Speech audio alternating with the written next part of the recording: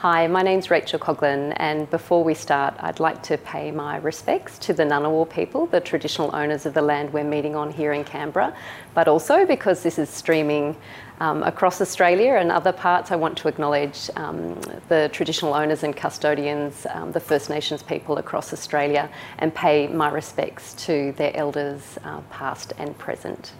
So I am the CEO of Craft ACT, Craft and Design Centre, and the Artistic Director of the Design Canberra Festival, which is held every November over 3 weeks, and we have more than 200 tours and events and exhibitions and installations which celebrate and promote Canberra as a global city of design. It'll be back again this year from the 9th to the 29th of November. And we're very excited because conservation architect Peter Freeman, who's here with me today, will actually launch his new book, which is called Thoroughly Modern, Moir and Sutherland Architects, as part of the festival. And Peter has written numerous books, in fact 16 he tells me, and he's studied the work and contribution of the architects Moir and Sutherland since 1997. So I'm very excited to have this opportunity to talk to Peter today and learn a little bit more about this project and his book. He's amazingly drawn on the Moir and Sutherland archive here at the National Library of Australia's Preservation Lab. We're standing before some beautiful hand-coloured drawings, original drawings, and Peter in fact helped to catalogue these archives as well, so they've played a really significant part in this book. And so I'm a great fan of Moir and Sutherland's work, but I probably don't know anywhere near as much about them as you do, Peter. So maybe we'll start with, you know, who were Malcolm Moir and Heather Sutherland? Thank you. Both came from Caithness in the top of Scotland, and I think very hardy people. And they were hardy in the sense that they could actually deal with pretty much anything, and that's what they did. They met in a very different way. He lived in a very humble place, and his father was a forester, and they used to go all around New South Wales. In the end, when it came time to go to university and he had to go to architecture, his mother, Dulcie Bella, said, "We'll go to Sydney together, and you'll make a home for me." So he designed a house. On the other hand, Heather had a very, very rich father and very rich predecessors, and she could pretty much get what she wanted. She actually entered university something like 3 years after Malcolm. Right. So both were at University of Sydney studying architecture. Yes, and they were in that very, very early period when the lecturers were just second to none. Professor Wilkinson, John D. Moore, all sorts of people who would come and go from there, and they learnt an enormous amount. Malcolm went in to live in St Andrews, Heather being Heather and having a family to look after because her mother died of influenza in 1919, so she had to go back to the house all the time to look after the children, the 3 other children. And so I know the residential home at 43 Melbourne Avenue in Canberra, but can you tell us, I know a few have been demolished, but what are a couple of other buildings that they've designed in Canberra that people might have known about? Well, people don't know about the Brisbane building, which was built opposite the Sydney building, and it was built at a time when Civic was actually coming alive at last. He did that with Eric Andrews from Sydney. That's not so well known. Yeah. What is well known is the buildings at Evans Crescent, the series of 6 out of 7 buildings that Moir and Sutherland designed. Yeah. And they did it all in that functionalist approach that was so not common, but so important to them in the 1930s. So I've heard their style described as interwar functionalist style. Could you break that down? What would that look like to people who are less aware of architecture? It's a strange word. It's basically cubic building, cubic building. It's like Rubik's Cube, a whole sort of series of things put together. Yeah. What they liked to do was to have steel joinery for the windows and the doors. Often that wasn't possible. When they could get Crittall windows, they'd do that. They'd always put the windows at the corner. So in a way, there's a cutaway from the cube, but in a way that was like a sort of mystery to actually include that within the building, and it created a really excellent sort of photogenic feel. And then a flat roof which had a parapet right round. Right, okay. And so I'm really interested that they arrived in Canberra in those interwar years. I spent a long time working at Old Parliament House, which of course opened in 1927, and I spent many years living in a house in Ainslie, one of the 1927 FCC type homes for you know, the public servants who came. A timber house, really beautiful. That's one of the ones I've put in the list. Oh, great, yeah, it's really beautiful in the Corroboree Park Heritage Precinct. And so I'm very fond of that period because it strikes me as a time for Canberra where there was a lot of optimism and hope about finally establishing this national capital, but then it was really thwarted by, you know, the Depression and then the wars. So there must have been a lot of emotions around in that time. And in your notes, I read Malcolm arrived in 1927, so that's a really pivotal time in Canberra's history, and Heather in 1936.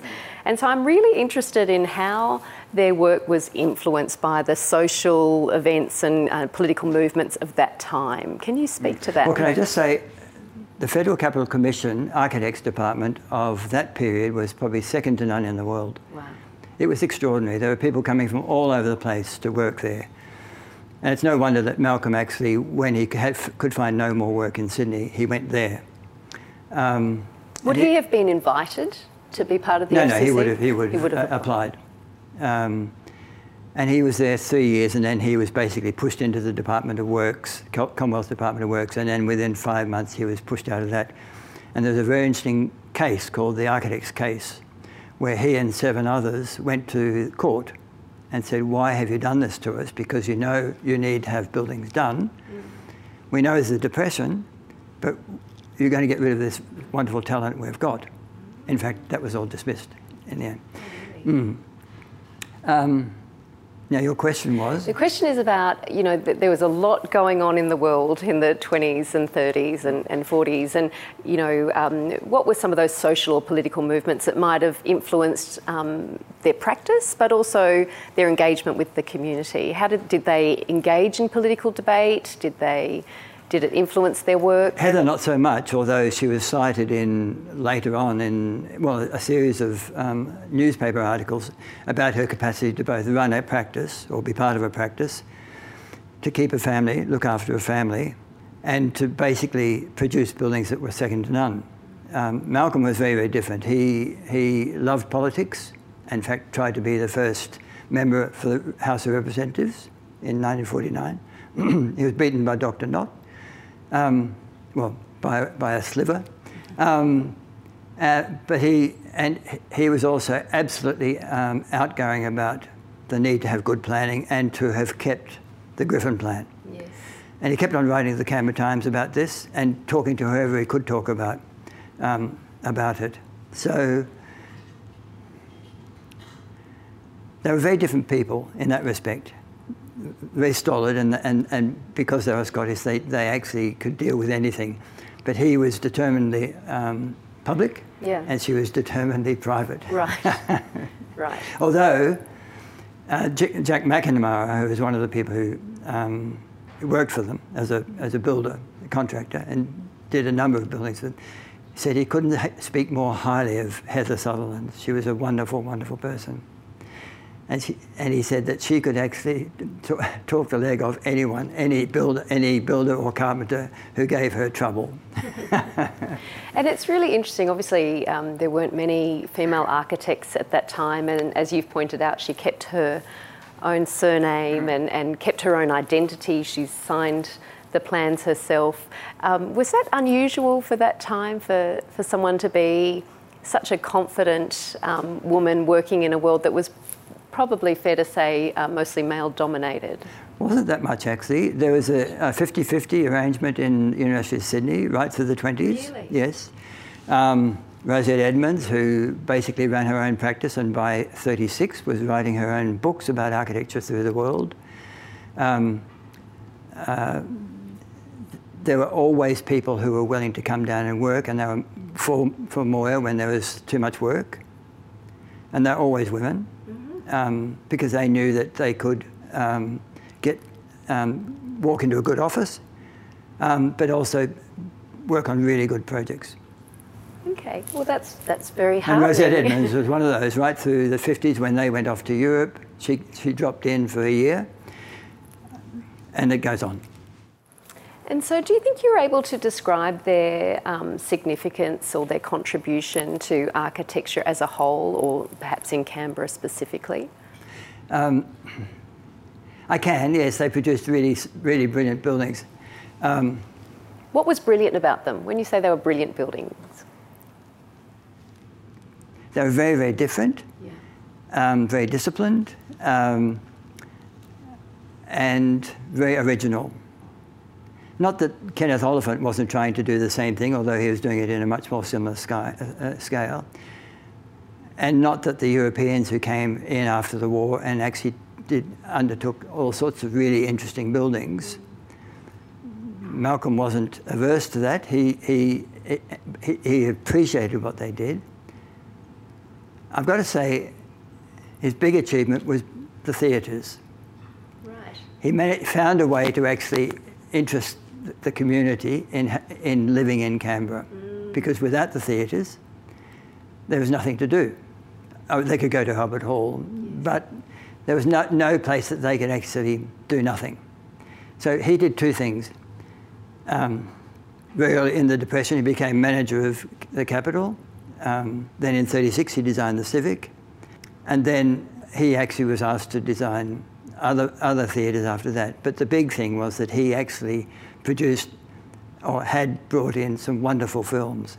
So he was a bit of an icon for the Canberra people. Yeah. You know, they had this theatre and they had really good films. So he designed the theatre and brought the films. Yeah. And that's quite an addition to the Canberra landscape of that time, isn't it? When it was still sheep paddocks in many areas. Yeah. And there's that story about Marion Marnie Griffin, who came to their house, 43 Melbourne Avenue, in '37. She'd come back from America, I think, to actually fix up things after his death. And she came to his house and stood in the garden and stood there for a while. And Malcolm actually ended up having to go out and ask her who she was. And she said, "I'm his wife. And the two buildings I like in this place are the Civic Theatre and this building." That's amazing, isn't it? That's an extraordinary commendation. And that's come right through the Moir family. Yeah. You know, every one of the family know about it. Yeah, that's wonderful. That's really extraordinary. Which I guess makes it even more extraordinary that probably the names Moir and Sutherland are not as well known outside of architecture as perhaps they ought to be. So your book might really help to kind of build some awareness of them. Perhaps. Yeah. Perhaps. Yes, it's known. I mean, their work is known, but it's not widely known. And I guess what I felt in '97, and I've felt ever since for 23 years, that this has got to be done. Yeah. And I hope I'm doing the right thing. Yeah, well, in fact, you know, so not only drawing on the amazing archives here in the National Library of Australia, their collection is extraordinary, but helping to catalogue them with your wife Tanny is just an amazing contribution to the design sector as a whole. But that must have been such a privilege to be going through those archives. So, amazed. you know, what did you find? How did you feel when you were finding, I'm assuming, personal and professional documents? Yes. And what did you find? Well, pretty much every document, because we would actually either photograph the document. We certainly would photograph the drawings, and there'd always be an annotation at the bottom somewhere or other, which was fairly direct, often fairly snide, often about the quality of the client. But then there's often client letters with the same sort of annotation on it. So it was dog-eat-dog sort of thing, I think. Did they get any repeat business? Was that a problem, those relationships? Or? Well, I was telling you about the Osborne House in Ord Street. That was extraordinary because in 1943, I think. No, sorry, it was in the early 1950s. One of the Osbornes came up to Sir Malcolm and said, "Can you design a little house for us in Ord Street?" Because Ord Street had only just been built. Right. It was just a lane and turned. And he lived. That house was opposite Richard Urey, who designed the memorial, the Australian-American Memorial, and he was next to Malcolm. So it was a little group. And they all lived next to Mervyn Jones, the policeman. Right. The extraordinary thing about that group was that, or that house. Well, the first extraordinary thing was in 1977.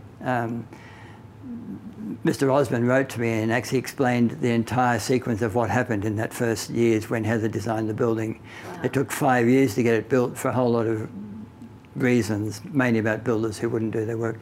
The next, after Heather died, Malcolm came along and actually added a second floor to the, or a top floor to the building. Yes. And then when he died in 1973, Angus, who was trying to work as a director for the newly badged Moir and Sutherland with a Melbourne firm, right. He designed a garage. So it's a great pity that was pulled down because it was a wonderful selection of Moir work. Absolutely, yeah.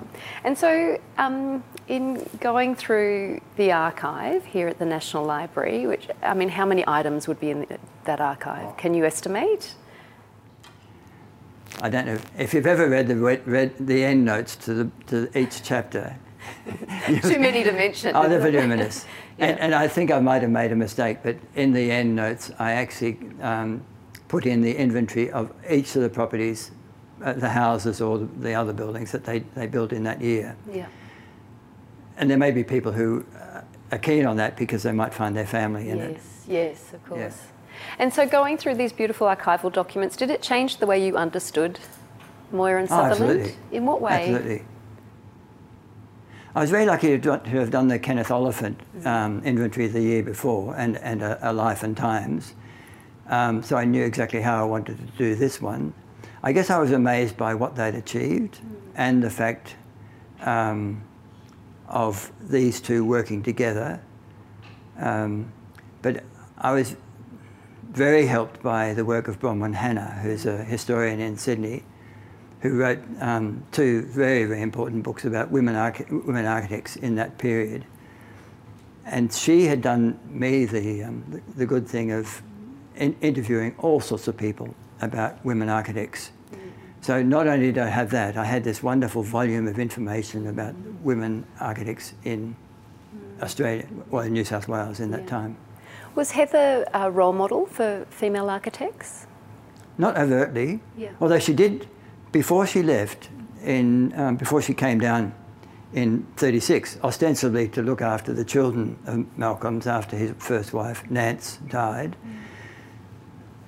And then she also was offered work there, and she hadn't had work for 4 or 5 years. In fact, she'd taken to writing books, which no one ever published. Oh. But there were books about architects, or how to be an architect, all that sort of thing. In those years, 34, 35, 36, she was giving speeches and talks all over the place about how women could be architects and what they can do, and how they can actually do that as well as their normal life. Yeah, right. And then when she got down here, as I was telling you before, in the first big Institute of Architects convention in Melbourne, 1951, she was picked out by the Argus as a luminous figure who could actually both run a practice and actually have children and get to these conventions. Wow. She had just come back from Europe, so I think Argus knew all about that because they included that. But yes, she was recognised. How do you think she was able to juggle in that way? How She's Scottish. Just Scottish. Just that's the only answer. It comes back to the same thing. Yeah. They could do anything. Just they could do anything. Work ethic, organised, disciplined. Yeah. She was. Her stepsister was Joan Sutherland, the singer. Yeah. And I think they taught each other a few things. They didn't actually get on very well together, but they taught each other a few things. And so you mentioned earlier that Malcolm and Heather had travelled to the States, the United States, and you know, it's a wonderful idea to think there was an international perspective to the work that they did. Can you tell me a little bit about what took them over there, what they did while they were there, and what they brought back? Well, guess why they went to USA? Yes. They went to Hollywood first off. Oh, really? He went there because he knew all the actors, he knew all the people who had, did the films. And, oh, of course, it's all the theatre. Yeah. So there's a wonderful photograph in the book of Malcolm sitting, well, that large photograph of Malcolm sitting down with his wife in one of the studios in Hollywood. And then they went to New York because they knew architects there they wanted to talk to, and he wanted to see what New York looked like. And then, of course, they went to Finland to see Alvar Aalto. Wow, what a great time to be there. Yeah. And then Arne Jacobsen in Copenhagen. Yeah.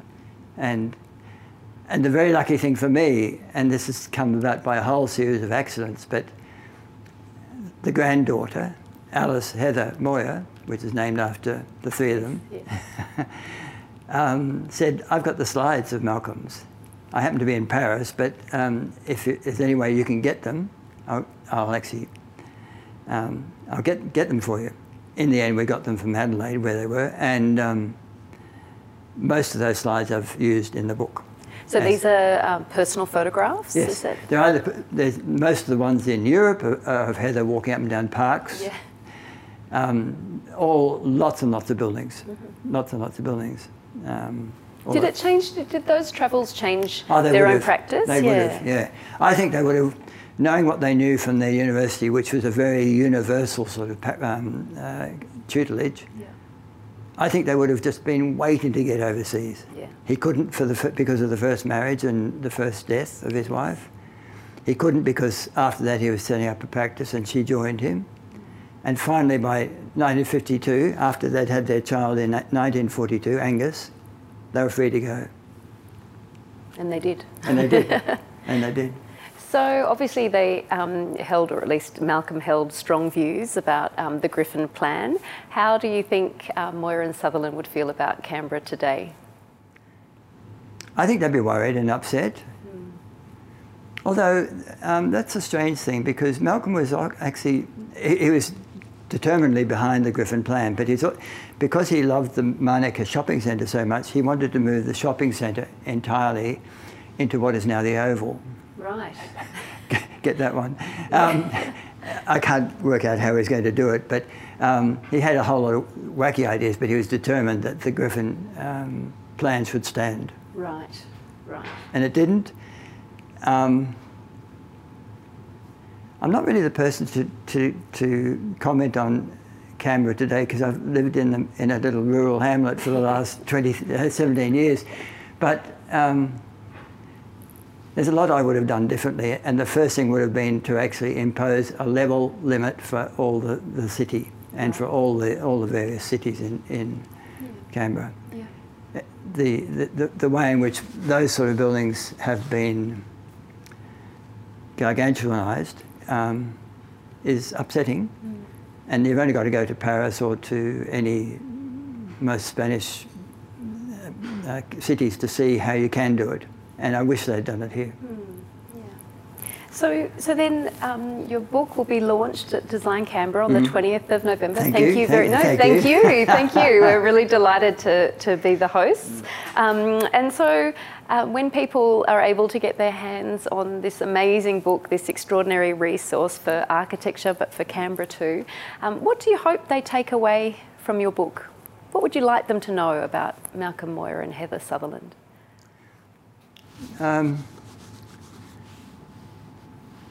Well, for a start, the book is going to be 300 pages long. I imagine they'll dip in and look at this and that. I think they'll find a very different world in Moyne Salem. I'm only going to take it up to the death of Malcolm. I was tempted to actually take it right into the work of Ward and Slater after he died. But there's no room for that. I just wanted to tell that story. Yeah. I hope they take out of it that these two people and their son were extremely, extremely important people. Important in the sense of architecture, the city of Canberra, Australia. The way in which they brought quality to Canberra in that period. Yeah, yeah. Not determinedly, it's just the way they worked. That's what they did. Yeah. One of the three things we try and do in the Design Canberra Festival is to promote design education, design excellence and design history. And what I love about your book and your research and your long involvement with architecture is that you achieve all three things. And it's just such an honour to bring it together. I love hearing the social history behind these beautiful designs. I love seeing the beauty in these hand-coloured drawings. It's quite exquisite. So thank you so much, Peter. We're super excited about having you in the festival this year, and this is just a wonderful contribution to the design sector. Thank you. Thank you, thank you. I have to say that, very surprisingly, and I don't know why, I do know why actually, but I was given an Order of Australia, not because of the architecture I did, it was because of the heritage stuff I did, and the books. Yeah, right. So you get to come up and in the end. It's wonderful. It's just wonderful resource. Thank you. Thank you. Okay, well, thank you, Peter. I think we all want to get our hands on that 300-page book. It'll be some beautiful reading for everyone, and we're really looking forward to having you in the festival. And it's just amazing to see the resources that the National Library has here in their preservation lab, and it's a wonderful opportunity just to learn a small part of the extraordinary knowledge that you've obviously gathered over 20 years in developing this project. And thank you for being part of this, and thank you also to the National Library of Australia for hosting this wonderful conversation and making your archives available to us.